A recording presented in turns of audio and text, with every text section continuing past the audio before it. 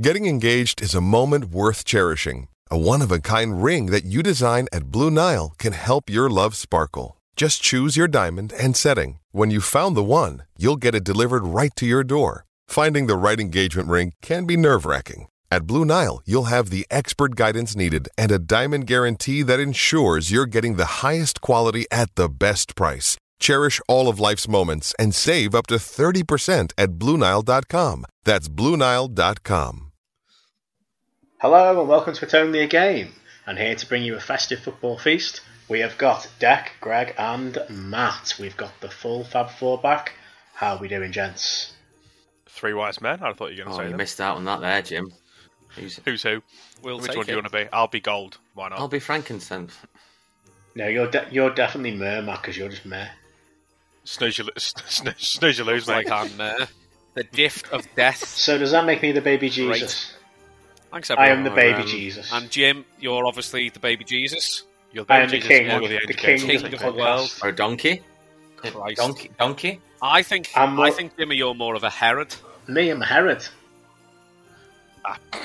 Herod hunting down Absolutely babies. a Herod. I feel like we've Tick 'em started off. early on the Greg needs to edit this very, very quickly. I might just keep it in, to be honest. I ain't got the cheers, time. lads. Cheers, lads. Oh, we've said worse. Of course. I've said worse, definitely. Yeah, no point. Many, I'm really good. Yeah, I'm alright. excellent. Many stars to follow in the football recently, such as stars to follow. Nice. Yeah, there's many stars to follow. Indeed, absolutely. Hey. Well, Everton are certainly stable. We are stable. On the pitch, we're What a week. What a 10 mental. days it's been to Evertonian. Off the pitch. Off the pitch, we're Not still so much. on a donkey because you can't afford, yeah. I'm going to say, I can't say Rochdale More of is an stable, ass. but... Mary is. And Mary is a blue, we can confirm. This is very Mary is a loose blue. connections we're making here, I'll be honest. Indeed. We should have got the drinks in. This is I might have thought we've gone for this for another 2.5 minutes, but here we are. Yeah, the podcast nativity is pretty shit, isn't it? Right, so let's move on from that horrendous start. If you're still listening, I usually say this at the end, but if you're still listening, congratulations. What? About 3 minutes in. Well done. So, it won't have escaped attention that Everton, well, since our last recording, Everton have actually had points deducted and then gone on to win back all those points.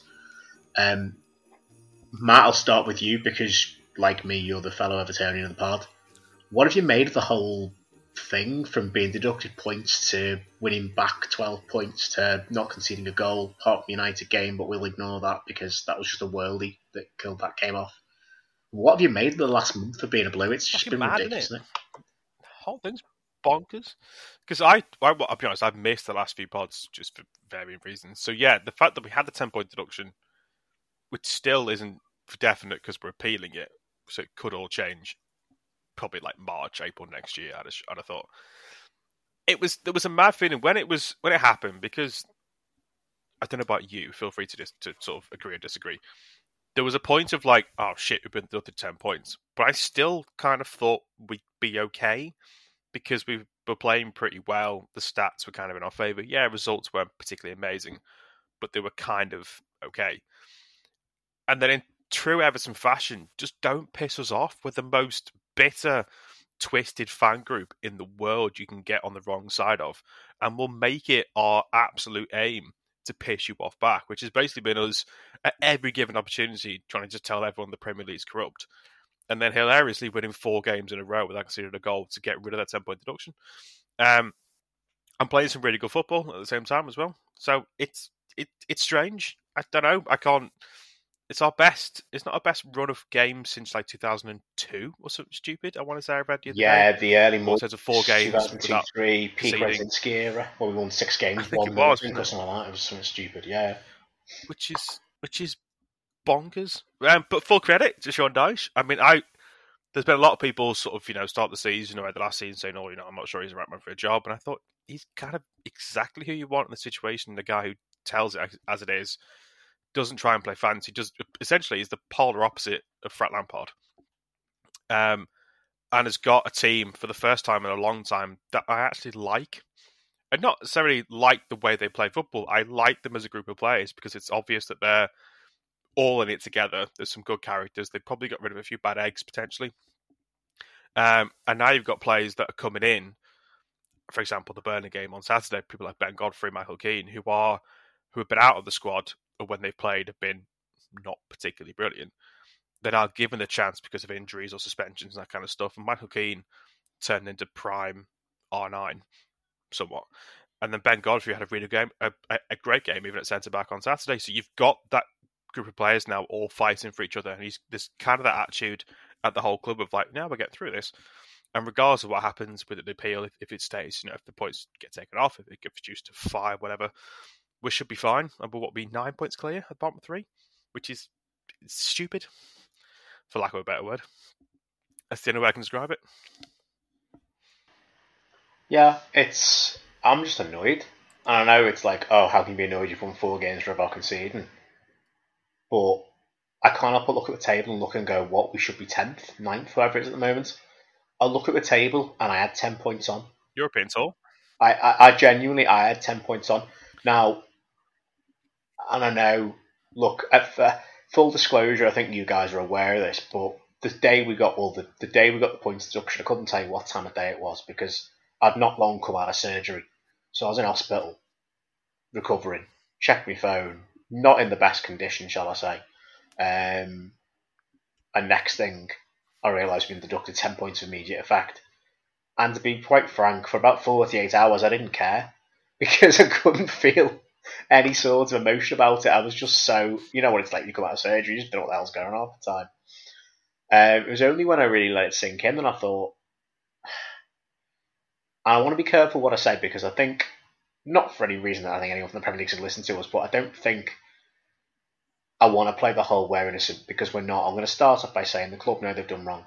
And we all, no Everton fan that's argued the whole corruption argument has ever said that we are innocent. We are not. The problem comes when there's been no sporting sanction for it. No sporting advantage to the whole situation. Yes, we've overspent over the limit over a 3-year period by 19.5 million, which, we could have made back on literally Richarlison if we'd have sold him a bit more than we did.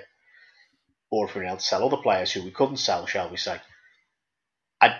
There's been no sporting advantage to this, and also if you're going to punish teams for points for just going outside the lines, you're going to award points to teams that have stayed within. So, for example, I'm going to say, at Brentford, they're a well-run club, the absolute epitome of a well-run club, really. If they're found to have been well within their budget over the 3-year Premier League stay, are we going to add them 10 points?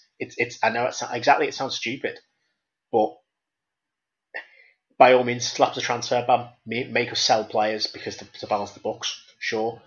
I don't see how we've cheated on the pitch, though. If we've cheated on the pitch, if we've been caught match fixing or fan violence, getting games abandoned, which, all can go on along the continent, you've seen it with Greece and Turkey lately, then sure, yeah, deduct us points, but we've fallen foul because of stadium costs. It's got nothing to do with the team on the pitch. And okay, yeah, it's been shit recruitment for the last 7-8 years. I just think it is, and I would say this to any club, and I've said this on the podcast before. I don't agree in points deductions. I think it makes a mockery of the league table, it makes a mockery of any sort of table. I know other people have different opinions, and I understand that, and I respect that. It's always my opinion, but the way in which we've bounced back from that, and I will say we were on good form before the deduction. We haven't just been galvanised by this adversity. I think it's certainly played a part, but I'm really impressed. I must say, obviously, I'm the most pessimistic. I was thinking of 2-0 up against Burnley. We were still going to lose on Saturday night, and we looked in the end comfortable against a side that I think in Burnley are potentially dangerous, and they've not been the best this season. But we've had some bloody good wins against, Chelsea aren't the best this season. Newcastle have been up and down in form. They're still good sides. When Chelsea can go out and spend £1 billion, that's the biggest joke. Chelsea can go out and spend £1 billion in 3 years, or 2.5 years, whatever it is.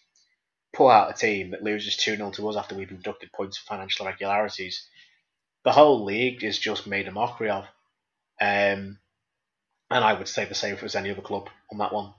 So for me, I'm enjoying each game, but it's hard to enjoy the league table when you just know we should be top 10. We shouldn't even be looking below us at, with the greatest respect, Luton, Burnley and Sheffield United, which we still are, understandably. we should be looking at top 8 as a way forward, and that's what. Yeah, that just sits with me, and I think that's my point is going to be as well. Is that there would be elements of, we wouldn't be talking about how we're 9 points clear of the relegation zone. It would be, you never know. There's a chance of Europe here. Not unlikely chance, I appreciate, but we'd be in that conversation because look at the teams around us. We'd be above Chelsea. We'd be above Fulham, I want to say. Is it West Ham? We'd be slightly below, I think, judging on the table. Same points as Brighton with a slightly worse goal difference. Now, Brighton are... Sorry to interrupt now. That's right. Brighton are the absolute... Them and Brentford are seen as the models of how to... And understandably, they're both brilliant football clubs, Brighton and Brentford. They've done so well to come from third, fourth tier up to the Premier League and be stable. They are both the model of how to run a football club, and this is nothing against Brighton or Brentford. I know we have Brighton fans that will listen, we might have Brentford fans that listen. Nothing against those clubs, they're amazing. But we've been the absolute book on how to run a fucking clown show in the Premier League in the last decade, and yet, because of Dyche, because of his recruitment, because of who he's brought in, and also he's been able to get rid of, queuing a Wobie goal tonight, let's be honest. But because of that, we're now on level points, in theory, with Brighton, who are understandably an unbelievable model to run a football club. Brighton have had a great season in Europe, and yet we're on the same. We should be on the same points. I can't think of many teams that could break. I can't think of many teams that would break profit and sustainability rules and become worse. That is quite impressive. Only Everton could do that. Only we could break all the rules and be a worse team because of it. But hey ho, such as the Everton life. Considerably worse. I think it's frustrating. Yeah, not just worse. 2 relegation battles worse. It wasn't like we were 13th and in Europe anymore. These were second to last game of the season, even under Palace, and last game of the season under Bournemouth. These aren't like we were fine in end of April. These were pushing it pretty close. But it just goes to show when you get a group of players together, and I'm not saying it's going to last. We could fall away to a certain extent. Results can change as quickly as they can. But we just look a more settled side this season. And it was obvious at the start we had a few bad results. Was it Wolves, Luton at home, Fulham, another team we lost to at home. But the stats were all in our favour. I know stats only tell half the story, but it was obvious that if they got them scoring, if they did get us, put the ball back in the net, there was some quality in that side. And as soon as they started doing that, these results have come. Dwight McNeil's been, one of our best players this season. Calvert-Lewin does all the hard work and all the thankful work. Decore is a bit of a machine. He scored more goals, I think, this season than he had in his entire 3 seasons before, something stupid like that. But yeah, we just keep going. I think now, once they're clear of, I think if I say any Evertonian this season, if it just got us to 13th and a quiet season, we'd have all bitten your hand off. Get ourselves to the next to the new stadium, which is now 2025, 26 is going to be, isn't it? Stadium 2020, 2025. The end of the 24-25 season, we're moving to Wilson. So yeah, that's when we're moving. So got one more full season. So get yourself to that new stadium. And then build from there. New owners in potentially, and this obviously the 10-point deduction through Hispano is of the works, but they've responded perfectly to it, and I don't worry about us. I still think we'll be, depending on what happens with the deduction, we're still in and around that relegation fight, but we're not going to get dragged into it. I don't think the way we were the past couple of seasons. It should be always loitering above it, fairly safe, mainly because there's 3 fairly poor teams in the league, if I'm honest. I know we've lost one of them, and we'll get on to one of the other ones in a second. But I think we should be okay. Touch wood.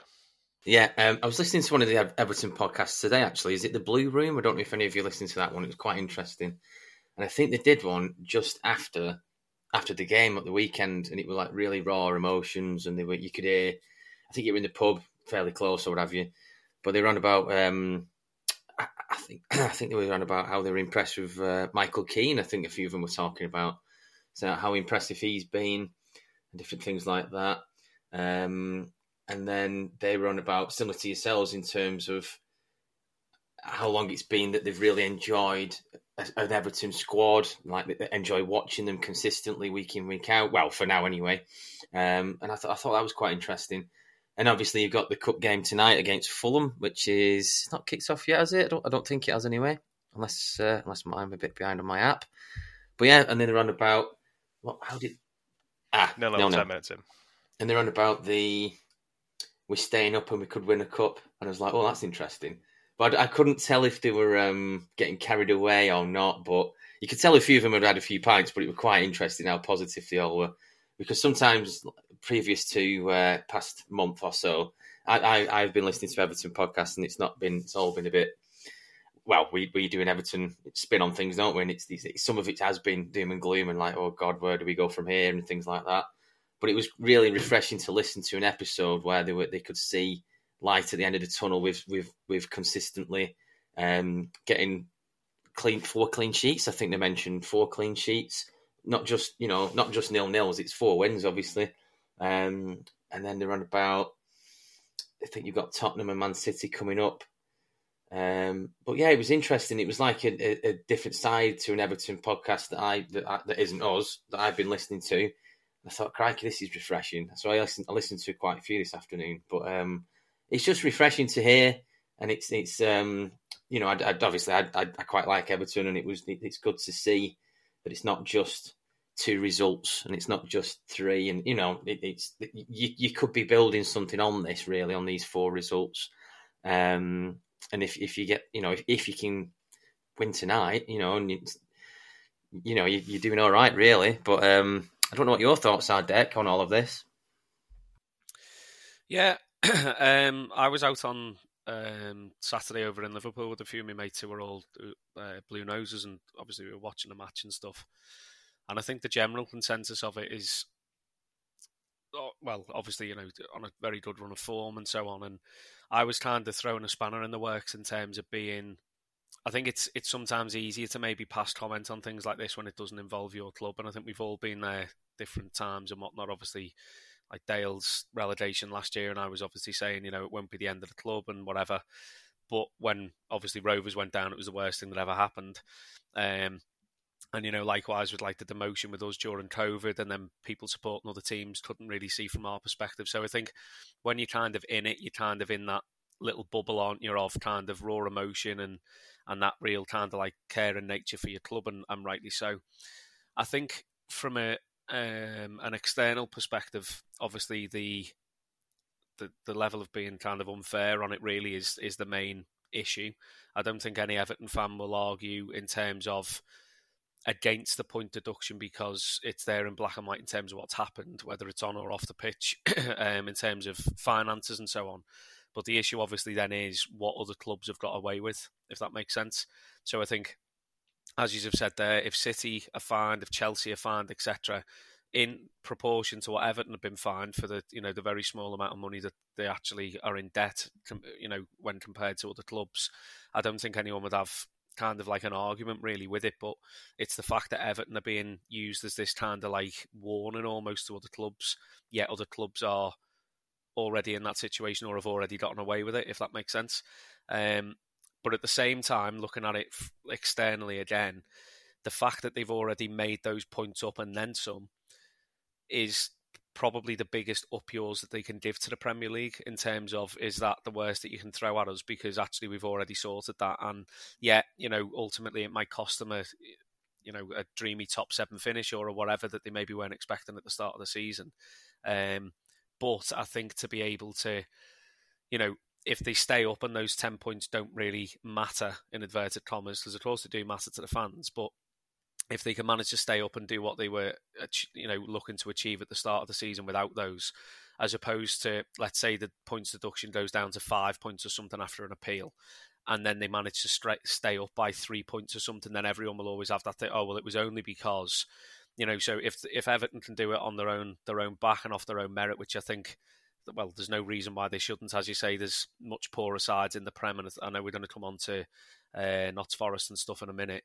But I think that's key in terms of that they've already won those points back in a way. I think it is. It's just that kind of issue of it not being fair, really, and that kind of blanketed approach. Because as it's been well publicised, City should be in the conference. Chelsea shouldn't be operating. I mean, we spoke about the Chelsea situation, didn't we? I think it was last year or something at some point, and we just said I think it was actually me that said they just shouldn't be allowed to operate. But there you go. I mean, on that Chelsea point as well, the Premier League, I think this week brought in new rulings last week, that limits the length on contracts, isn't it? Is it 5-6 years? I want to say. The amortization rules now is down to 5 years. You can only sign a player on a 5-year contract, meaning you can only chunk up their transfer fee over 5 years, spread the cost rather than over 8 years. You're spending 90 million on Mudryk over 8 years, so it's basically breaking down your costs into about 10, 11 million a year. So it's a way of getting round. Exactly, which is an interesting thing. Yeah. I mean, I know. Yeah, which I know it's only from this January window, I think, onwards, or next season. I don't know where it's from. But that's going to be intriguing to see how that affects the likes of Chelsea. I mean, they're already talking about going out, pardon me, and spending big money in January on strikers and that kind of thing. And whether that really affects them going forward is going to be interesting. And I agree with Deck's point. I think, again, if you no Everton fan can deny the fact that, the overspend wasn't there. We all know it was. It was just a punishment. Does the punishment fit the crime? And ultimately, it doesn't at the moment. That's how we feel. And I do think it'll be reduced or be suspended, or something will happen with it. So everyone kind of saves face. So the Premier League can say, "Well, this is what we did." Now it's like a warning to, this is what we're going to do to most teams if you do it over it. And I'd be quite intrigued to see if we come back and record another one of these in March, April next year, whenever it is, to see what the full outcome is. And you never know, if it goes our way, European tour, boys. So, somebody ran about that on the Blue Just Room. want to point out with Europe, I'm not sure. I mean, I want to point out, by the way, I'm not sure I want Europe. I mean, I would love to be in Europe, don't get me wrong, but we are not ready to be in Europe. That's like, I don't know how to describe it. It's like, we are. It's like when Wigan got into Europe, and when they won the FA Cup in fairness, like, but when Wigan got in there, it was like, really? But not ready for Europe. I'm not suggesting that, go on there, Greg even. Again, what Deck's saying in terms of that would be a big up yours, wouldn't it? In terms of climbing up the Premier League ladder, you've had a 10-point, whatever it is, deduction, and then getting that far through, or even just anything in terms of, say if I'm not hypothetically, you win the Carling Cup or the Carabao Cup, or you get into Europe, just your fan base would be something else on a different level in terms of they'd be so like you were saying before, the almost redemption story, almost of this is what we're doing, and my word, it writes itself sometimes. But how do you think if we came top half, we'd be hiring a bus out with corrupt banners on it to go around the city centre. Do you think it'll go the wrong way, like everything? Won't go the wrong way, like Mike Bassett? Do you think? Right, Mike Bassett end up halfway towards Highton. Yeah, the wrong way. Yeah, probably no one knows. Be going down the Mersey tunnel, getting stuck. How do you think you'll get on with Tottenham in number 442? Is that this Saturday, Tottenham? This Saturday, isn't it? That's going to be at time of recording. But the weird thing is, I'm going to bring this up. We got Tottenham on Saturday, then we've got City on Wednesday, 27th, isn't it? It's the Wednesday night. I kind of not bothered because they're both now kind of free hits. Yes.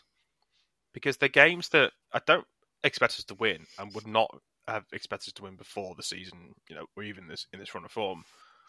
And like I say, anything we get out of it is a bonus. Going to Spurs, you kind of don't know what Spurs you're going to get at the moment, because you either get the one that everything turns up and they all click and it's a great team to watch, or they do what they did against Villa and West Ham and etc. and capitulate a bit. And then City, again, they'll come back off the Club World Cup. You don't know quite. They think they won this evening, I think, to get to the final, I want to say. But they haven't exactly lit the season. Last time I saw, they were 3-0 up against the Royal Red Diamonds. I think that game's finished now. I'll just double check what the score was. I think. Well, I'm guessing they won. But they'll do a lot of travelling over the Christmas period. Whether they're going to be in, the best form, the league form's been iffy at best. Goodison under the lights even. You never know. There's strange things happen. But even if we get nothing out of it, it doesn't drag us back into that relegation battle straight away, because they're two results you wouldn't expect to be getting much from anyway. And I kind of have enough faith in Dice to set them up to at least be difficult to beat, not necessarily go there and win the game 3-0. But Spurs, in particular way, kind of fits into our game plan of playing on the counter, where you never know. If they play such a high line, Spurs, and they're so interesting to watch, if you can get it right and pick them off, yeah, anything could happen. It's like I was saying in the chat City the won week about 3-0 against Aurora. Sorry, go on. Yeah, it's fine. I was saying the other week about the. I wasn't expecting Everton to beat Chelsea, and you said, didn't you, Matt? You were saying you sort of did, didn't you? Really? They're That's why. I don't know what Chelsea are at the minute. Like they bobbins, they are at the moment. The win, lose, draw, win. Bobbins. Yeah. Mess is what Chelsea are. You've just said Bobbins on the podcast. Bobbins. You've been living in Manchester too long, calling things bobbins. Bobbins is a great term. I mean, Chelsea are pretty bobbins, let's be honest. Yeah. Oh, yeah. So, we've covered a little bit about Everton. We can jump back to Everton shortly, but the one of the main headlines before we started recording was the Nottingham Forest manager getting sacked. And what's your take on that, Jim? The Nottingham Forest manager there getting sacked? It's a shame. It's a shame because I like Cooper. I like the job he's done at Forest. He took them from the bottom of the Championship up to the Premier League in the same season. And he's done a solid job, but it was coming. It wasn't, the results weren't getting any better. And when you've got Evangelos Marinakis in charge of your club, which for anyone who knows anything about Olympiakos in Greek football, he seems to have go through 4 managers a season with Olympiakos, where he owns there. Honestly, it's a surprise he lasted as long as he did, but it's tough. It is tough. But it was coming. I think Forest have got a good squad. It's very thrown together group of players, but there is a good squad. You can get out of it somewhere.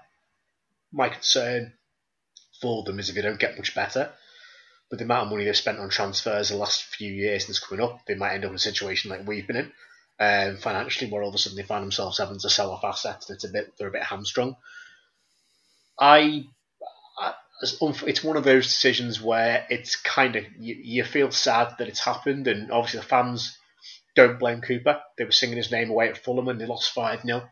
Cooper very humbly was, you would be humble after losing 5-0 to Fulham in a midweek game, but very humbly was saying that shouldn't be for me, it shouldn't be, they shouldn't be singing my name, but everyone knew he was on his way out with Marinakis' history of sacking managers and the fact that Cooper's record was, He'd had a lot of goodwill in that club with what he'd done, and we'll always remember for getting them back into the Premier League, first top flight season for 23 years when he took them up, and kept them up, of course, quite in the end, relatively comfortably given people's pre-season predictions for them last season. I think it's a massive shame, but were they going to get any better under him? Something just clearly wasn't working. I like him as a manager. I think they've got good players. I don't know what it is that the players weren't responding to, but sometimes you find with managers after a while, they have a shelf life for the club, and that shelf life seems to be getting, as we know, shorter and shorter. And players in the end just stop responding to the manager's ideas and tactics and just their way of doing things. And it's sad, but it happens. Cooper will be paid off handsomely, I don't doubt. He'll probably get another job within the Premier League or high-end Championship in no time at all, as he should. Because I think he's a really good manager. He's got a lot more to give to the game. And I'm sure Forest will get somebody in, I imagine, like Julian Lopetegui, who I heard today he still lives in Wolverhampton. He never actually sold his house there, apparently. So he'd be a front runner for me. Nuno Santo, the other name I've seen linked. Yeah, Nuno Santo linked as well. Two of the ex-Wolves bosses, could both be very good shouts to be the next Forest manager. And it's probably, I don't think it's that far travelled from Wolverhampton to Nottingham. I'm not entirely sure. I'm in Midlands geography. Ian Dawes. Ian Dawes is a free agent as well, Jimmy. In the nicest way. Lovely bloke will be lucky to get a job Dawsey. managing KFC at the moment. Mickey Mellon is out there as well. Harsh, but nice guy. Yeah, my concern as well, obviously selfishly, is now Forest going to get really good under a new manager, because I was quite liking the fact we'd overtaken them again. Yeah. But we'll see. I mean, that's the thing that could happen with Burnley. If Burnley was to get rid of Company, it could happen with, I don't think Luton would get rid of, forgotten the manager's name now, unfortunately, that's really Rob Edwards. But Rob Edwards. It happens. You're at the bottom end of the Premier League, and to be perfectly fair, when was it Sheffield United sacked Heckenbottom not long ago? He was the first Premier League manager to go, and it was like really. November, like November, December. It seems like an awfully, weirdly a long time within a season for a first manager to get sacked in the Premier League. I'm not sure what the stats are on that, but I think we're going to see quite a few changes in the next few weeks and months. Yeah. But what's that? Sorry. Last season was loads by this point, wasn't it? Yeah, I suppose normally if you want to include Lopetegui as being the first manager to go in the season because he left before the season started, I don't quite know how it works. yeah. I feel like I've missed someone big that's gone really early on in the season, but I'm sure Heckingbottom was the first to go in the Premier League this season as a manager. But no, I think it's really sad for Cooper. Go on. Yeah, and now's the stage of the season, isn't it, that they're wanting to get shut of. Sorry, now's the stage they're wanting to get shut of managers, obviously in prep for the January transfer window as well. Like teams are going to start to move, aren't they, and make their kind of agenda known very quickly. So it wouldn't surprise me if there isn't, as you say, another one or two at either end of the table, really, because there's teams underachieving further up as well. Whereby there may be a change and someone else coming in to come and spend the transfer kitty. So it'll be interesting to see what happens over literally within the next sort of week to 2 weeks, really, because as we say, teams are going to have to start to do things quite quickly. Yeah, to me it felt harsh. I'll be honest with Cooper. I thought he would have had enough credit in the bank, I suppose, is a good way you can put it. To like I said, as Jimmy said, from taking them from the bottom of the Championship all the way to the Premier League and then staying up last season. But at the same time, the results speak for themselves. They hadn't been playing particularly well. I watched them against Spurs on Friday, was it last Friday? And they weren't. Spurs are a good side, don't get me wrong, but Spurs didn't really have to get out of second gear. And you could see it wasn't quite. You had the fans on Cooper's side trying to whirl them up, but you could see the players weren't really responding to it. And it's obvious for a few weeks that the writing's sort of been there and ready to go. As to who they bring in, the name just mentioned, Santo's an interesting one because he's not had a particularly amazing time in recent years after leaving Wolves. But who knows? It could it could be anyone in this league. Quite intrigued to see what happens with it, especially all the players that have gone in to try and get them clicking. And there's a good little side there, but they have to stay in the Premier League to make that financially really work. Definitely. Just to bring you up on Nuno Espirito Santo, you said he hadn't had a good time since leaving Wolves. Cool. He won the Saudi Pro League with Al Ittihad, mate. So the better times then, really. He won the Saudi. He won the league title in Saudi, mate. He's had a great time of it. He's been top draw. But yeah, he's made some money, bless him. Oh, he doesn't need the Forest job. He's made so much cash. Managing Benzema and Kante. Yeah. Greg, what do you reckon of Cooper out at Forest then? I thought it was a bit harsh. I was with Matt there. He seemed like a genuine fellow, didn't he, fella? But it's a cliche, but football's it's a results business, isn't it? And it doesn't matter if you're a nice guy. Sometimes you do get the sack, don't you? I wasn't too sure on their actual form. I know they're obviously not doing great, but I didn't know it week by week or anything like that. I'm just going to have a quick look. Let's have a quick... There we go. Oh, well, yeah, it's not looking great, actually. There's a lot of red there. Yeah, it's not looking great, is it? But I don't know. Yeah, I thought you had a bit of... Because they're not actually in the bottom three, which is something, isn't it? You got Luton, Burnley, Sheffield United. Luton on 9 points, Burnley on 8. Sheffield United on 8, Nottingham Forest on 14.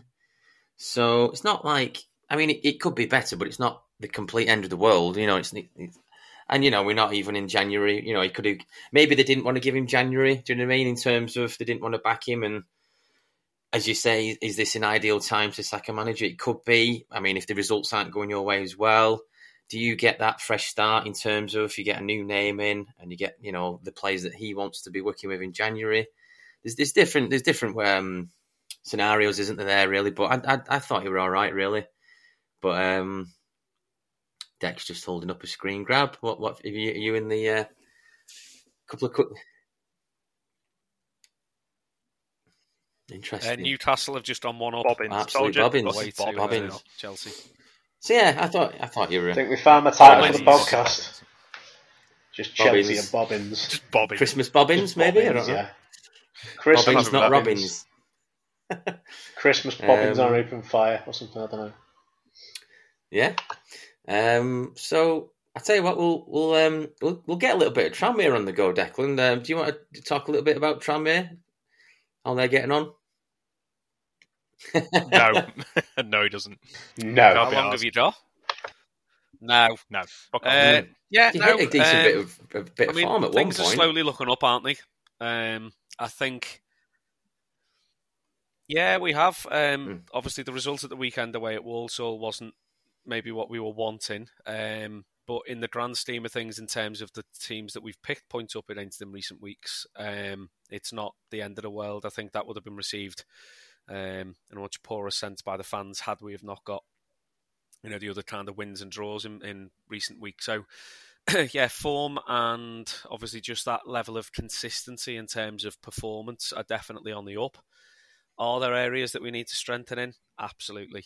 I think our main issue is, despite the fact that we're scoring goals and probably scoring goals more consistently now than we have done for the best part of 2 and a bit seasons, the goals aren't coming from strikers, really.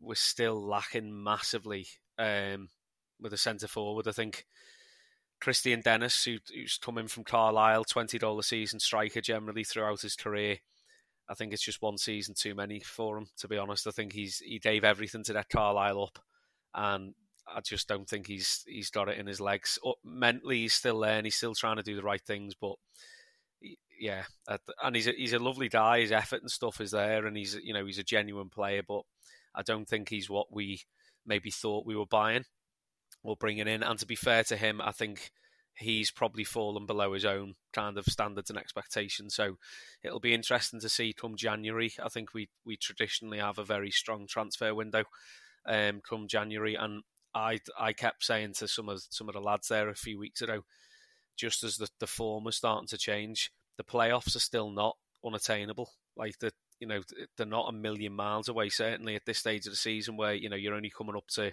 halfway, if that. There's a lot of football still to be played, and I think if they can strengthen up top, if they can get a decent striker in, and just tighten up a little bit more at the back, there's every chance that. Apologies, that's my phone. Very unprofessional. There's every chance that that they could go on and do something with the season. Obviously, we've got to be realistic, but I think Atkins coming in and signing such a big deal has stabilised kind of the fan base a little bit in terms of they know the long-term views of the club, if that makes sense.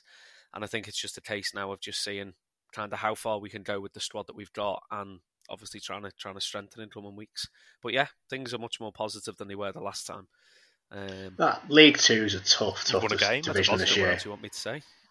We've won games. It's much tougher than last year. When you saw it's a bit of a weird league. I mean, it's always a weird league. It's League Two. It's by its very nature. Always the a fourth weird division. league. It's going to be fucking weird. Yeah. But when Leighton Orient and Steve Evans' cat got promoted last season, and okay, Stevenage were a very solid team. Leighton Orient were good without being amazing. You look at the top end this year, Stockport, despite a few dodgy patches of form, went on that mad winning run. Around 46 points in 22 games. I mean, that's the League Two when teams are much for muchness largely, in terms of anyone can beat anyone. To be on that at this stage is pretty good. I was listening to Not Top 20 today, and they said, weirdly, the last 4 winners of the National League are in the top 3 or bottom of the table. As in, you got Stockport, Barrow, Wrexham, and Sutton. So it's just mental. But the strength around the top end of the table, even Notts County with some bad form in 6th, but you got Wimbledon in 7th, who have been that the Iraqi international Ali Al Hamadi, I think his name is. I can't remember his name. I don't know. He's just been on fire this season. Every time he seems to switch on some of the goals highlights, he always seems to score. But there's such a cluster of teams, like Mickey Mellon's lads rip it up at Morecambe, they're just outside the playoffs. Gillingham are hot and cold, but they've got a budget that they can play around with in January. Bradford are always good for a big result, but somehow we're also in 14th, and Harrogate are constantly outperforming their XG. No one has a bloody clue what's going on there. Salford, for some reason, are 20th. And yeah, like I say, it is a case of, I think, if anyone can put a good run on the back end of the season, it's going to be tough from 21st place to suddenly go on this mad run. But we spoke about Steve Cooper, taking Forest from the bottom of the Championship to promotion. Well, the Atkins diet might just work with Tranmere to get them into the playoffs themselves at the end of the season. That's awful. I mean, the sale of mangoes in the local supermarkets is through the roof, Jimmy. I mean, as you say, you're looking at it, and the table doesn't lie in terms of us being in 21st place. But we've opened up 6 points now on the bottom two. Obviously, we have played 2 games more than Forest Green, but that's relying on them. I think one of their games in hand is against Wrexham as well, so you would suspect that they're not going to get maximum points. And we're 11 points off the playoff, so it is that league is very, very tight at this stage. Everyone is kind of sitting in and around that 27, 28 point mark, really, all the way up to the edge of the playoff. So it's, I'm not kind of, on a hope and a prayer thinking, right, let's, book that Maybank holiday and get our train tickets down to Wembley just yet. But there's certainly been more bizarre things happened in that league. But as you say, I mean, Stockport, I think, are just their spending is obviously fairly questionable, but at the same time, I kind of respect their approach to things in terms of, I was watching an interview, I think it was with their owner, and he basically said when they were in the conference last year, when they got promoted, they were trying to sign championship quality players, certainly League One, if not low championship, because it then means that they can go up another division and know that they're ready to compete, and then so as they are now, it wouldn't surprise me now that they're a real attractive proposition, and come January, there'll be 2 or 3 big shock moves that will go in there because they know that they've got a good chance of another promotion and so on, and they're kind of like forward thinking, kind of like 3 to 4 transfer windows ahead, whereas clubs like ourselves are kind of going from, gate pack to gate pack in terms of money, and literally depending on how many people come through the gate, say for instance on Boxing Day, to see who we're going to sign come January. So it's a very different way to run the club, but obviously it requires that initial kind of capital investment, doesn't it, to be able to do it. But at our level, I think that is more sustainable. Obviously, the Premier League, you can't be kind of working 3 and 4 transfer windows ahead of yourself because the money involved is ridiculous. But yeah, in short, I think we're doing all right. Obviously, Luke Norris, he looks to be out for the foreseeable, but he has been, when he's played, he's just unplayable. I mean, I think we've done very, very well to have got him. I think we only actually managed to sign him realistically because he was injured. And obviously that, his injuries have kind of kept him on the sideline a lot more than we'd like this season. But I think, if we can get a centre forward through the door, and a couple of more creative centre mids, I think that's where we're lacking. Just had a quick question about League Two. What's been the take of Wrexham? Obviously, the Hollywood story. How have they been getting on? Are they? I know the third, but how are they perceived with other teams? Well. Everyone, yeah. I mean, far too well. I mean, it's meant to be a festive atmosphere this evening, but I could really go downhill quite quickly talking about that lot down the road. It's just, like, I get, if they come into your team and it's a different ball game, isn't it? If, as we said before, if you're in something, it's great, and I think for the town and for the whatever. But I think even now for some of the die-hard Wrexham fans, they're starting to see that their club isn't their club anymore, that it is just being used as this like billboard for whatever their vanity project is.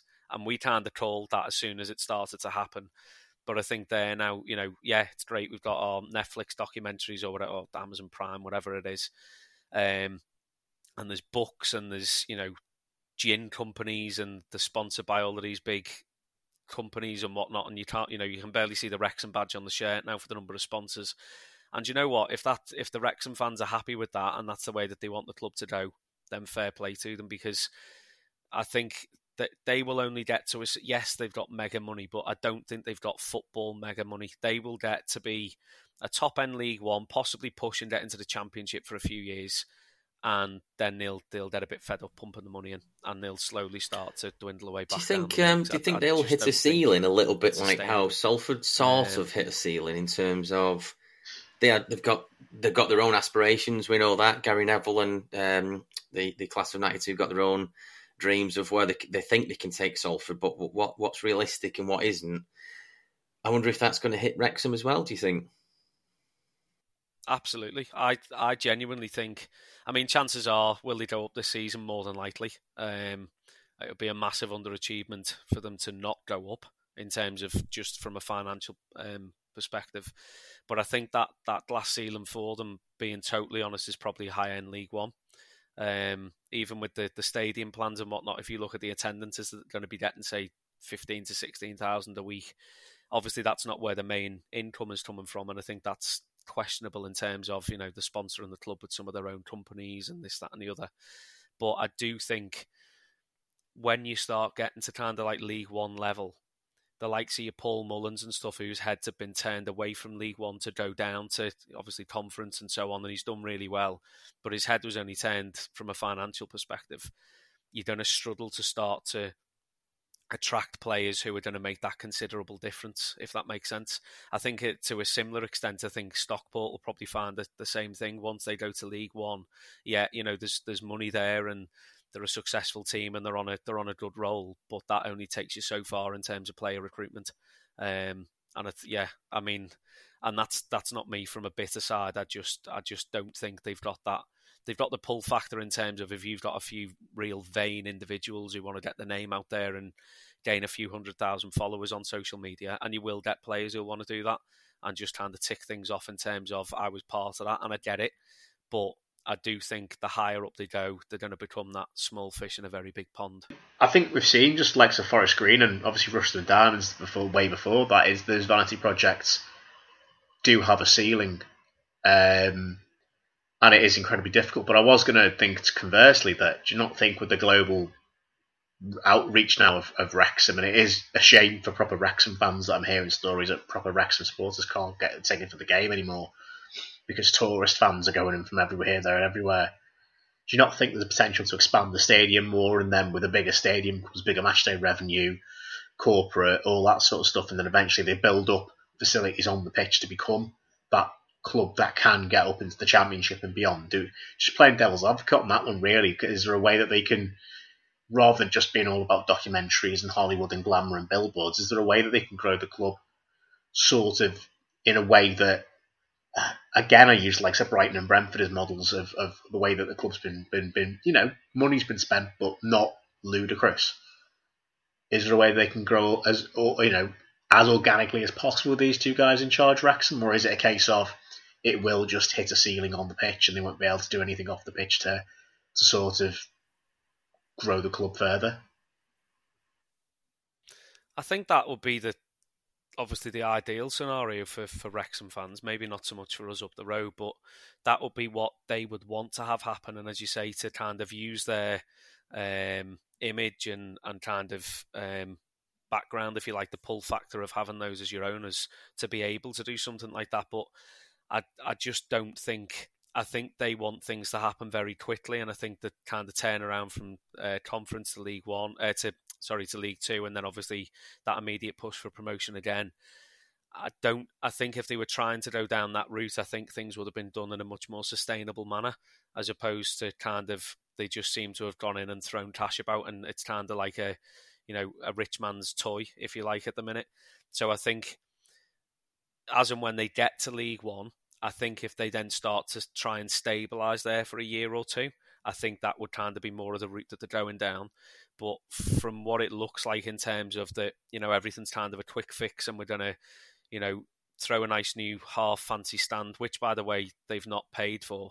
That's come through Welsh Government funding, which has all come out. There's all these they're going on about all these fantastic things that they've done. The majority of the money that's been pumped into the club is actually a business loan that's been taken out from them directly. So the club actually still owe them the money. So if they walk away or anything happens, the club are in debt to the owners, which isn't kind of the way that they portray in the documentary.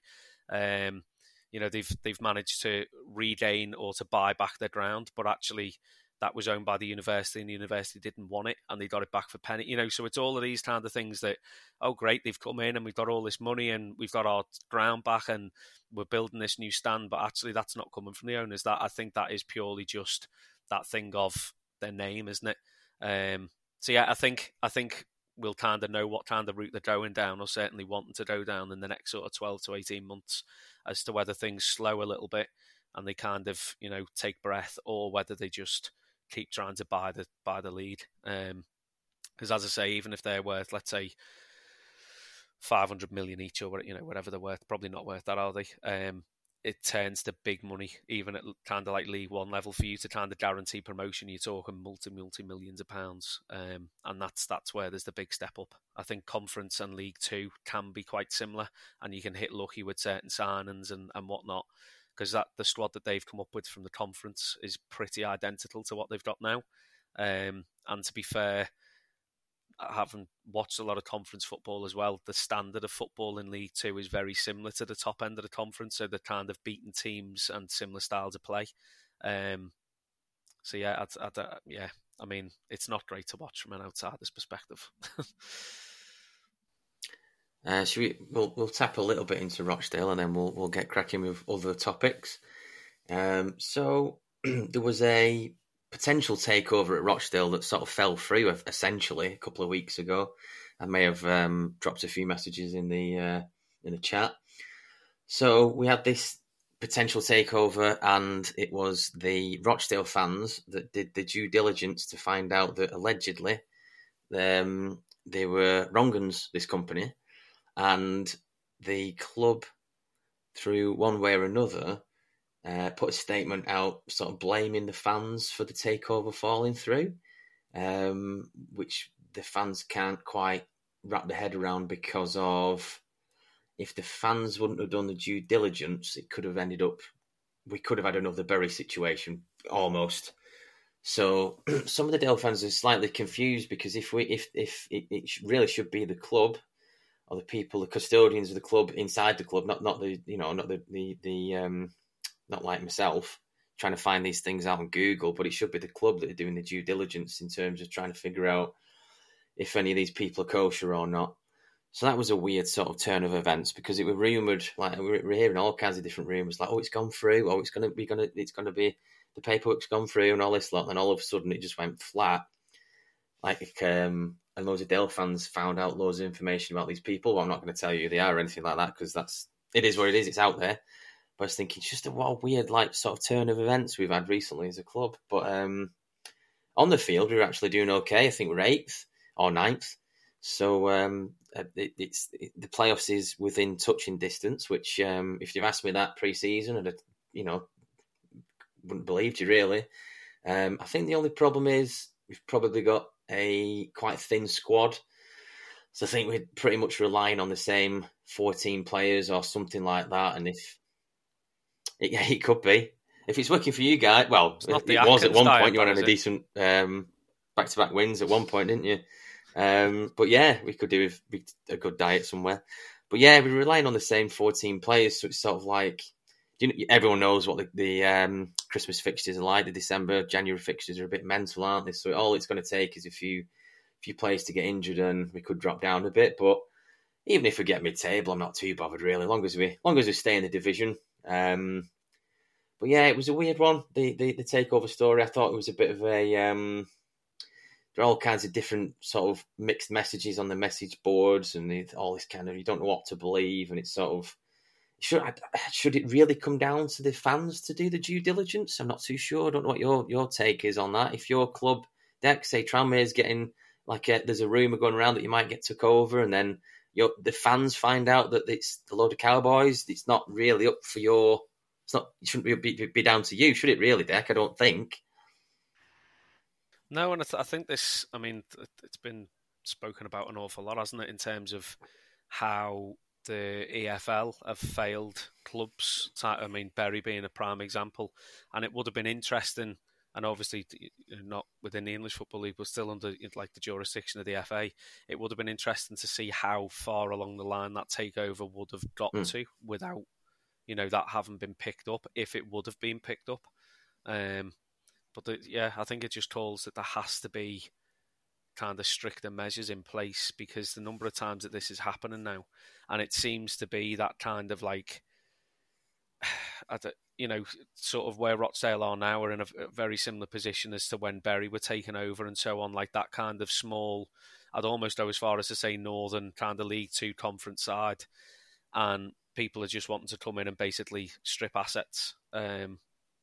I think that's where our fans, not obviously to go back to Rochdale in a second, but where our fans are called, Palios out, we need, a new direction, new owner, new whatever.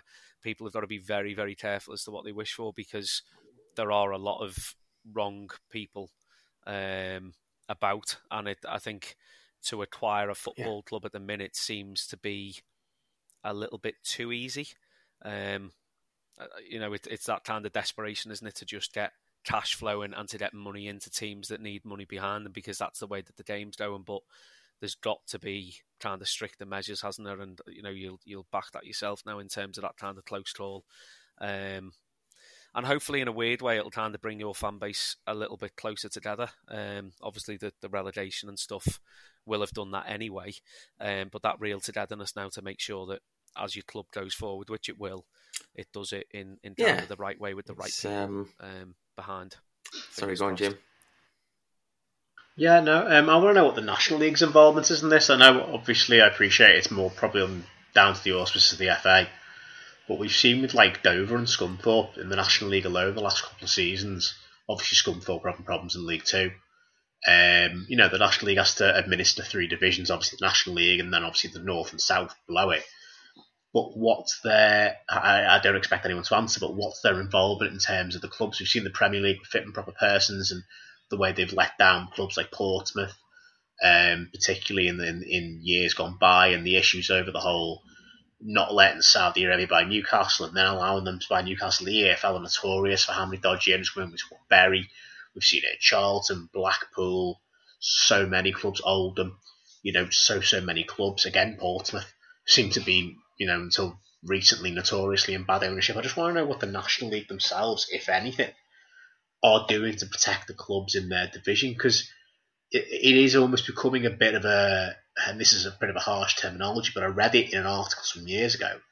The National League's becoming like a graveyard for the poorly run League Two or League One clubs that are so badly run that they end up dropping into the division. It seems to be, obviously, Oldham are down there now. We've seen Torquay drop into the National League South again. We've seen, obviously, the likes of Darlington and Chester have to start again lower down because of horrendous ownership.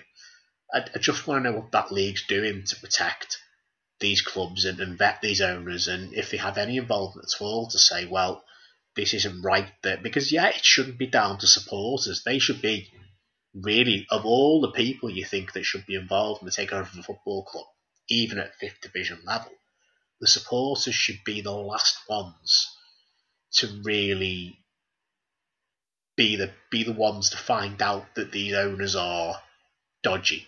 They should be the last group of people to discover that. It should be down to the club, the league, the FA. There's so many different people involved in the transaction. I think it's actually piss poor from all those authorities that it's come down to, if it is true, as you've said, pardon me, that a supporter or supporters have found out information about these potential owners that's uncovered them to be, less than reputable. And I think that's look at all the governing bodies that are not safeguarding that club. The FA, the league, the board of that club. If it's come down to supporters or supporters trust, who are the only ones who seem to have the club's interest at heart, then that's more than a bit concerning, and it makes you wonder what's going on with not just Rochdale, but you've got 23 other National League clubs, you've got 48 clubs in the National League North and South. What's happening? Where's the accountability from the National League themselves and from the FA? No, it's a valid question, Jim, because if you look at it in terms of there's different ends of the spectrum, isn't there? Because you've got the Wrexham Hollywood story, haven't you, where they've non-league and they've gone back into the EFL, but then you've got like Scunthorpe, and you look at that avenue that it's took, and it's I've got a lot of time for Scunthorpe, been a few times, away days, decent, don't mind him as a club. But like you say, there seems to be a lot of them that are just staying down there in terms of the lower divisions, non-league, whatever you. But what is the interest of the non-league sort of higher ups? Do they want these teams to stay in this division, or do they, because they wouldn't have had talking like 15 years ago, you wouldn't have had Oldham and Rochdale in there, and who else is in there? You got like Chesterfield. You wouldn't have had these type of. I'm not saying the big teams, they're historical League Four teams. That's what I'm trying to say. But I wonder what their not protocol, but does the National League like it that these teams are in this division because they're a bit of a name? Do you know what I mean? Obviously, they loved it that Wrexham were in there and they were the Hollywood story, and they must have. Do you know what I mean? They must have really enjoyed that. But look at Scunthorpe, like you say, Southend were in a bit of trouble, weren't they, recently, last 2-3 years and things like that. You're on about Darlington, one of our mates, Chris Jackson, is a Darlow fan. But like, just even at a glance, just writing these names down, really, that you can tell there can't be enough going on to safeguard these sort of clubs, something happening to them, or obviously we had the Bury situation that was in the EFL. But there can't be. There's not enough red tape, is there? Really, it sounds like, but I don't know what it's. I don't know how you change that. Is it the FA? I don't know who it is really. I don't know who can get. I don't know. I don't think the FA are that great, are they really, in terms of anything like that themselves, really? But yeah, it's a shame that it comes down to the fans. I don't think they really know. No, but yeah, it is a shame. I just thought, it's yeah. I think you've brought up a club in Southend. Sorry that I forgot to mention, but Ron Martin at Southend's an absolute disgrace. Genuinely, that team should be fighting at the top end of the division and would be had it not been for an 8-point deduction because of his absolutely abhorrent ownership of that football club. Proud football club in the 3rd and 4th tiers. I think they were even in the championship. Growing up, fantastic club down there. As there are so many, seen it again. I'll mention it for another time. Rushden Diamonds, okay, they're a vanity project, but they were left to die and reform, and it is almost like the league is just there to facilitate whatever kind of goes on. You play your games. Dover were royally shafted, with point deductions and all kinds of things. Their story was horrendous a few years ago, and they're just recovering now in the Conference South. It does make me wonder whether as well, and this is going to sound maybe somewhat controversial, maybe somewhat harsh. I'm not saying I necessarily want this to be the case or this should revert back to this, but obviously you were talking about 15, 20 years ago. I think the big thing is the professionalisation of the National League. Now, it used to be that you went down and you would either go part-time or you would be one of the few full-time clubs in the part-time division. Now the National League, and there are some National League North and South clubs, I think Scunthorpe might still even be full-time, possibly Torquay and Yeovil, another big name down in the 6th tier, might still be full-time, but a lot of National League clubs, I think Dorking, Wellston, I could be wrong on that one, those two, and possibly another aside, possibly Oxford City aside, the majority of clubs in the National League are 5th tier are professional now. In a way, I'm saying the celebration. What other country in the world has 5 fully professional national divisions? It's brilliant that we do in our pyramid, and I'm very proud of our pyramid. I don't necessarily rate the Premier League as the best league in the world, but I rate our pyramid as the best in the world. But is it sustainable? And I don't like to say that, but is it sustainable to have over 100 professional clubs and that many professional players on full-time contracts? On footballers' wages, can it be sustained? Can these clubs afford to be paying players $1,000, $2,000 a week in the 5th tier? It's a lot of money. It's a lot of money when you're playing 5th division football. Yeah. And I want it to be. I want it to be fully professional. I want it to be brilliant. I want as many professional clubs as possible. If they then turn around and go, right, we'll. Yeah. But as you say, it's the sustainability of it, and I think the way football's gone now, everything is so open, and social media, online, etc., access to accounts, and so on, that it's not kind of word of mouth or just through the newspapers now that you kind of hear of all of the the poor kind of ownership stories that are floating around. And again, it's easy to say when you're not in that, and I think all 3 of our clubs have definitely been through that in the past and at the moment. That. It's easy to kind of just go, oh well, that's all right, and this, that, and the other. But I think that's always been the case. There's always been poorly run clubs, and clubs, as you say, the likes of Rushden Diamonds, etc., have gone under without anyone really batting an eyelid to it, because we've not had kind of the access to kind of the runnings of a football club as we've got now. And as you say, the number of professional teams, over 100 in a country that, realistically, we're not a huge country when it comes to, geography. We're not a massive place. And as you say, that the number of professional clubs, but then you look at it on the other hand, that then if they go, right, we're going to go down kind of this elite thing of, we'll have a first, second and third division, and then everyone else goes, then you're going to end up, you're kind of strapping over that money again, aren't you? So there's always going to be well-run clubs, and there's always going to be clubs that are ducking and diving and, a bit of wheeling and dealing to try and get by. There's always going to be, pantomime villains and whatnot as well in it. And I think, as going back to Greg's original point, I think it's just about us as fans trying to basically safeguard our clubs in as ones for a better word, to the best of our ability, which is easier said than done, isn't it? But hats off to the Rochdale fans who seem to have managed to have done that. I think a message we can all adhere to is get out and watch your local. And I haven't been able to do this for a while, Deck. I've not been able to come Rovers for a while, and obviously I go and watch other non-league clubs where I can, but go out and watch your local football league, non-league club. Obviously, if you support a club, go support them as well. Not saying to stop that, but go and support local football. Go and support grassroots football. It needs all the support it can get, and always will, because the lower you go down the pyramid, the more these clubs will need your support. So that's all we can say. And I think we're preaching to the choir with a lot of our listeners, because we have supporters that listen, that follow up and down the pyramid. Most people who listen to us will have that same mentality, I believe, that will not just think football's a TV show or a glamour show, or all about transfers and VAR and all that sort of stuff.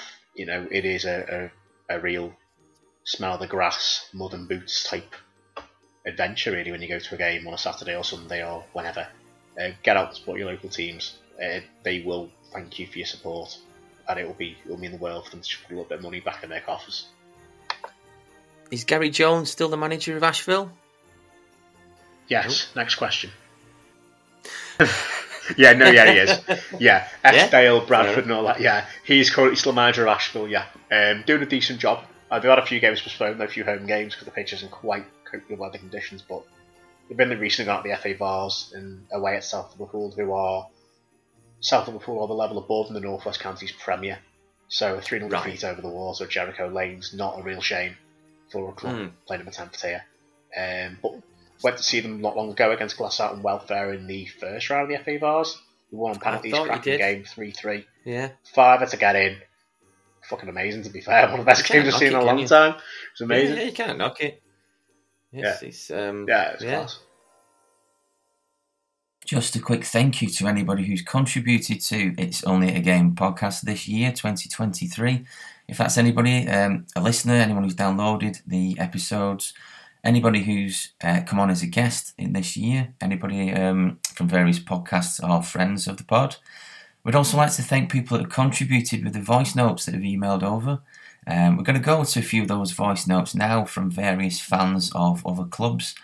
And the theme is your favourite December or festive game as a fan of your club, or a favourite gift that's football related at Christmas.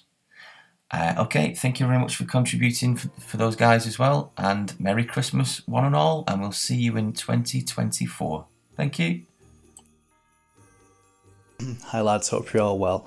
My favourite football presents at Christmas was when I was 13.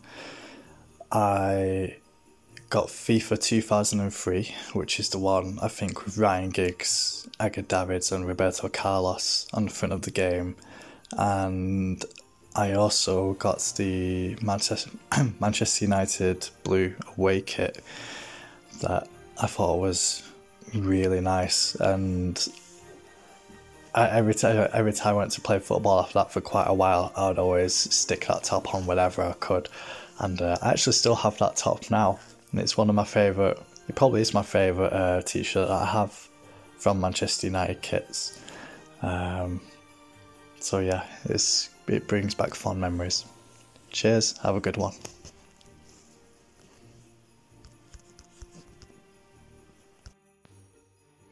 Hello lads, this is Glyn from the Obstructed View podcast. The Obstructed View podcast is myself, Glenn Parry, and I am an Everton season ticket holder. And my co-podcaster is Ben Griffin, a Sheffield Wednesday season ticket holder. So we were recording tonight and we decided to have a discussion about our Xmas memories and gifts, etc. So Ben went first and he had a little chat about his Sheffield Wednesday memories. And the first thing Ben wanted to point out was that Sheffield Wednesday have had no Boxing Day game since 2015. He said the ultimate Sheffield Wednesday Xmas Day games is known as the Boxing Day Massacre versus Sheffield United. A recent high for Ben was the Newcastle away game in 2017 when Newcastle were in the Championship. Wednesday won 1-0 at St James's Park. Glenn Louvens scored the winning goal for Sheffield Wednesday. Ben is 33 years old, so not in his time, but the ultimate Sheffield Wednesday Christmas fixture is the Boxing Day Steel City Derby, where Wednesday beat United 4-0 on Boxing Day in 1979. So people like his dad and friends will speak a lot about that day, and Wednesday sing a song to this day. Hark now hear the Wednesday sing, United ran away. So that goes back all the way to 1979. You probably heard that at Hillsborough if you went this weekend. My memory is also actually Newcastle away, which is a bit strange actually. And it's also a 1-0 win as well. Everton have won some decent Boxing Day fixtures recently actually. We beat Burnley quite recently, 5-1 at Turf Moor on Boxing Day. I think I remember Theo Walcott getting a couple of goals for Everton. So that was kind of I think it might be the Allardyce era. I'm not too sure if he was the manager at the time, but yeah, that was a good victory. But I didn't actually go to that game. And the one that sticks in my mind is when we went to Newcastle in 2015 and we also won 1-0 Everton. And Tom Cleverley scored the winner towards the end of the game. It might have been the last 5 minutes.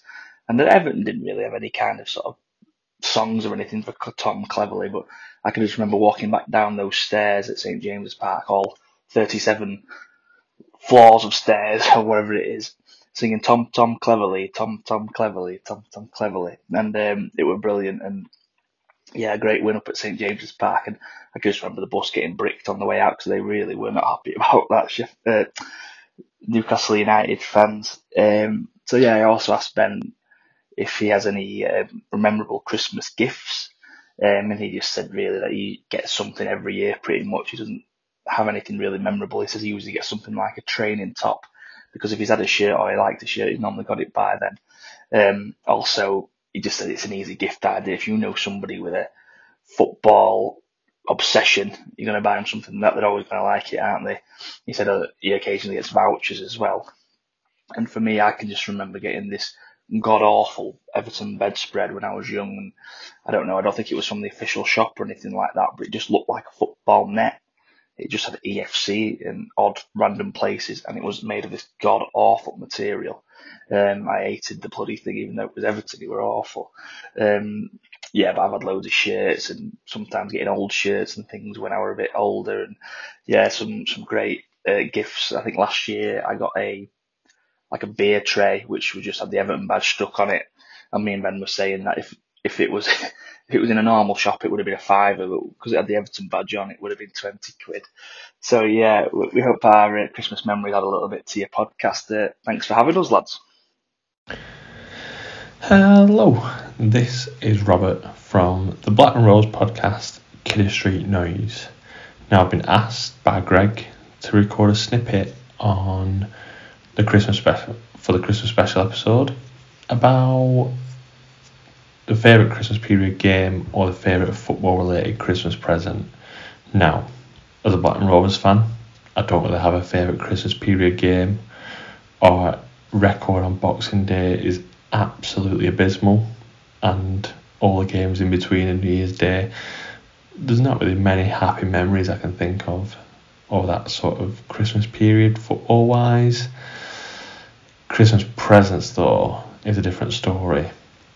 Now, growing up, I grew up late 90s, early 90s. I think everyone remember these. Every year there was a football blooper DVD. I think the first one I ever got was on video. I got at Nick Hancock's Football Bloopers. I used to watch it all the time.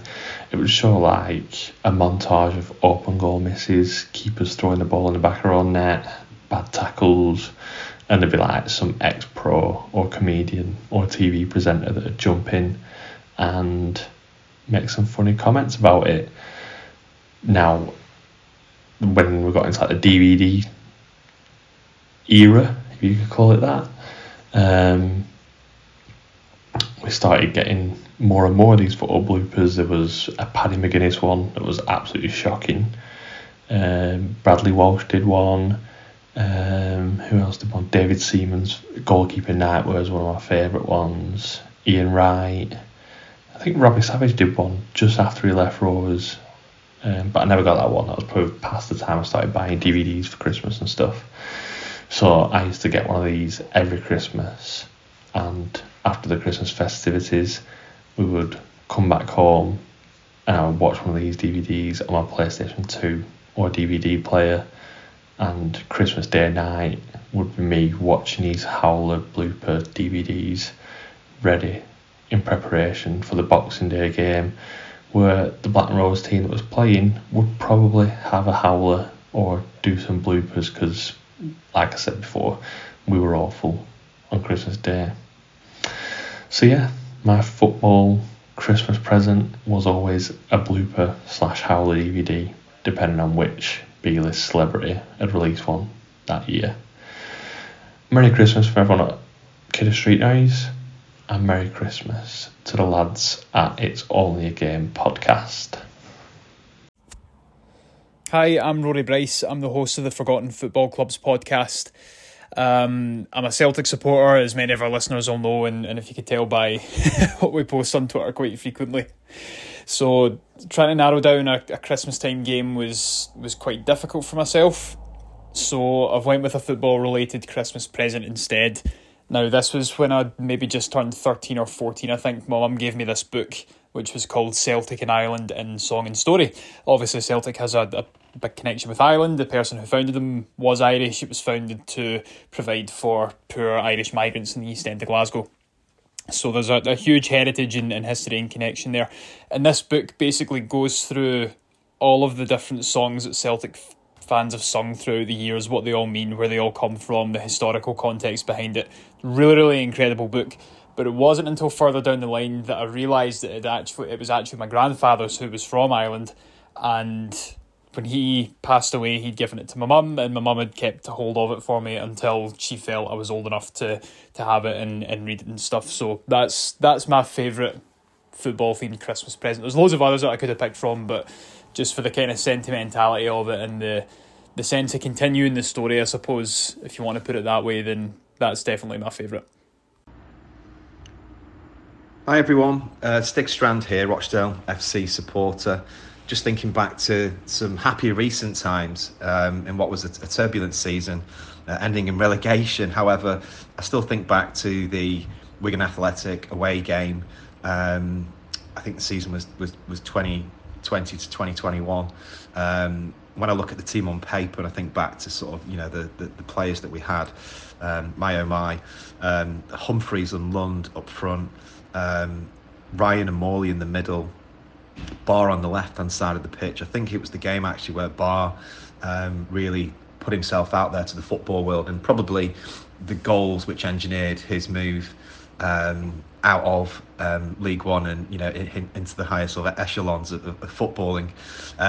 But yeah, what a game that was. So first things first, I always remember looking at Barr thinking he was a bit raw, but he had pace to burn that day, and he terrorised the left-hand side of the Wigan defence all game, with his first goal being absolutely breakthrough, where he sort of burst through the middle. Everyone was thinking that, you know, he was going to pass, and then he just unleashed this ridiculous shot into the top corner, probably like goal of the season contender for him. And he was playing up front with Humphreys as well, and Humphreys had one of those games where he was just a class above everyone else on the pitch. He actually had a free kick at one point in the season as well, during this game, where he literally stepped back and the ball was probably halfway line-ish, maybe like 10 yards or so in front of the halfway line, where he stepped back. I was looking at my son thinking, what's he going to do here? He's only going to take a shot, isn't he?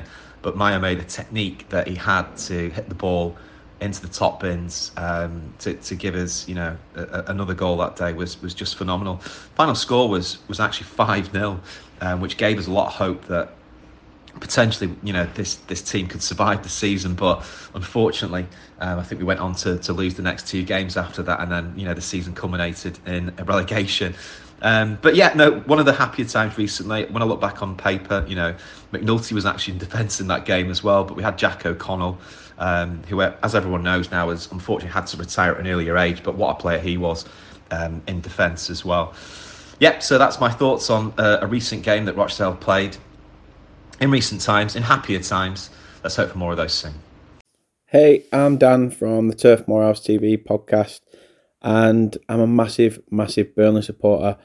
So it's quite hard to pick a Burnley result as one of your favourites over the festive period, because that seems to be when we slump. However, this season we seem to just slump since the start. That said, I'm going to have to go for, it was a Boxing Day fixture away at Old Trafford in 2017, and we drew 2-2 with Manchester United. And I think we should have won the game, personally. I think we scored after 3 minutes through Ashley Barnes, and then Stephen Defoe put us 2-0 up. And at that point, I just remember being absolutely ecstatic, buzzing my little nipples off. And Jesse Lingard stung us with an equaliser in the dying minutes of the first half. And funnily enough, Jesse Lingard scored again in the 90+ first and absolutely tore the hearts of every single Burnley fan. But it's a rememberable one. Like I say, I think Jose Mourinho was the manager of Manchester United at the time. They had Romelu Lukaku up top with Zlatan Ibrahimovic. It was quite a different period for Burnley back then as well. I think that there was an interview after that game that Mourinho said it wouldn't surprise me if Burnley achieved European spot, which Sean Dyche did for us in the end. But that's one of my most memorable games, I think, just because it was a memory of watching that with my dad, who's now no longer here, who I lost this year. So it also adds a bit of an element to it. Favourite Christmas gift, football-related Christmas gift. Recently, I'd probably have to say, as I've got older, I did enjoy the fact that my missus went out and bought one of those like mystery shirt kits, where you can obviously receive a mystery shirt. That was always quite nice because, like Forrest Gump would say, you don't know what you're going to get. But other than that, my earliest memory probably would be the first FIFA that had the EFL introduced to it, as Burnley was an EFL club back then. So seeing the players in there like Demetrius Papadopoulos, Graham Branch, it was just weird to see these players that I've looked up to as a kid and gone, oh, I've seen them, I've shook hands with them, I've got their autograph back when I was that young. So yeah, that's probably one of my earliest memories. But yeah, it's really hard to pick for a Burnley supporter. Anyway, thank you for asking me to do this, and Merry Christmas to you all. Hope you all have a good one. Ciao. Hello, it's Only a Game podcast. Hope you lads are doing well and are getting all prepped for Christmas time with your family. Greg, I hope the little one has a amazing first Christmas. It's always very, very special. So, my favourite ever Christmas-related present. It's a tough one, but I think I'm going to have to go with my first ever Albion shirt from my dad. So I was quite late to the party in terms of liking football or following a team, etc. But my first ever season supporting the Albion was our season that we got promoted from League One to the Championship under Gus Poyet. And our last ever season at the Withdean Stadium as well. And I remember seeing his face when I asked him if he could buy me an Albion shirt for Christmas. As you can imagine, as a dad who's been trying to get his son into football so badly, when he finally asks if he can have an Albion shirt and start supporting the lads, he was very happy to oblige. And that shirt did not leave my back. So, yeah. It's got to be that one. But yeah, hope you guys all have an amazing Christmas and a very happy New Year. Big up the pod. Love it. And yeah, take care, guys. See you later. Hi, Tom Lyons here from the Walsall podcast One Pod Beyond. Football Christmas memories, a couple of my favourites. Firstly, in 2011, Boxing Day, Walsall going through a pretty bad run in League One. Sheffield Wednesday flying high, second in the table at the time. 1-0 down, Walsall came back to win 2-1 in injury time with 2 goals after the 90th minute. Cue absolute pandemonium. Fantastic result. Secondly, a slightly different Christmas memory. Barnsley, 18th of December 1999. The coldest I've ever been at a football match. Oakwell absolutely freezing, and I had to have pie and chips to warm me up at half time, and it was so cold I immediately had another one. Never done it before, never done it since. That's how cold it was. So as for a favourite December game or period, I don't really particularly remember any, really, to be honest. I think a period I just seem to remember thinking I'm actually really enjoying the football in general was probably back in 2009, I think. I think we'd come off the back of obviously the 2008 season with United winning obviously the league and the Champions League, and I think I remember the December period thinking just like, oh, we're on a, we're just unstoppable at the moment. I think we went into the Club World Cup somewhere around that period as well, and we were just excellent, and I just thinking just like this team's like never going to get beaten. It was just one of the best things ever. It was obviously a time when I look back now and think football was a bit more romanticised and stuff compared to what it is now. I think obviously a bit of a wiser head, and obviously things have obviously changed now. Obviously not as good as we used to be. But yeah, I think that was a December period. I think that's probably my favourite time that I remember off the top of my head. As for a football-related Christmas present, again, I don't particularly remember any kits or anything like that, because I always tend to remember my dad would always give me those on my birthday. But I do remember receiving it back in the 90s. It was the football. It was, a football, and it was specifically a mitre football from the 90s, but it was the Premier League official one. And I remember being so excited to just get it so I could just take it out and play with it in the street with my mates. And if I remember correctly as well, it came in like a white box. I don't know if my dad had to order it from somewhere, because I don't think back then you could order them or just buy them and pick them up off the shop floor or something like you do at Sports Direct now in like a basket. I think you had to specifically order them, because I remember it just coming in this white box with like this little leaflet inside, and it was a proper mitre Premier League ball from the 90s. And I remember just thinking, whoa, what a ball. It's so amazing. It's so a beautiful ball. And then I was just so excited to go out in the streets and just play with my mates with it. Obviously a few months later it didn't look like it did when it came out of the box, but let's put it that way. All the paint and everything had been sort of scuffed off it, and some of it was falling apart the amount of times I played with it. But I remember thinking that was amazing. But it was a great ball and a great present I was quite happy with. Hi. I'm Frank Herbert, and I'm an Evertonian. Talking about my favourite Christmas period game. It was 1977. I was 17 years old. And a month before, on the 26th of November, I'd watched Everton thrash Coventry 6-0. One of my favourite games at Goodison, to be honest. So I went with my best friend and my brother to Goodison to watch us play United Boxing Day, 1977. We were second in the league at the time and playing really well. And I expected it to be a tough game because United had brought up a good young side in Division 2, but I didn't expect what happened. United were unbelievable that day. And in point of fact, they were 5-0 up before we scored. We got a goal in the 70th minute, Latchford. Then they got another in the 75th, McElroy. And we finished the scoring with Martin Dobson. It's after 77 minutes. So we lost 6-2. And the reason why it's so memorable for me is I always used to stand in the lower Gladys. And I'm pretty sure that's the only time that I remember the street end clapping an away team off the pitch. Maybe there were other times, but it was the only time I was there. because we had to. Because quite simply, United were awesome that day, and they deserved to win. So we had to appreciate good football, and it was. We still had a good season that year, but that was my Christmas memory because it was just amazing football. And yes, we lost, but football won. Sports Social Podcast Network.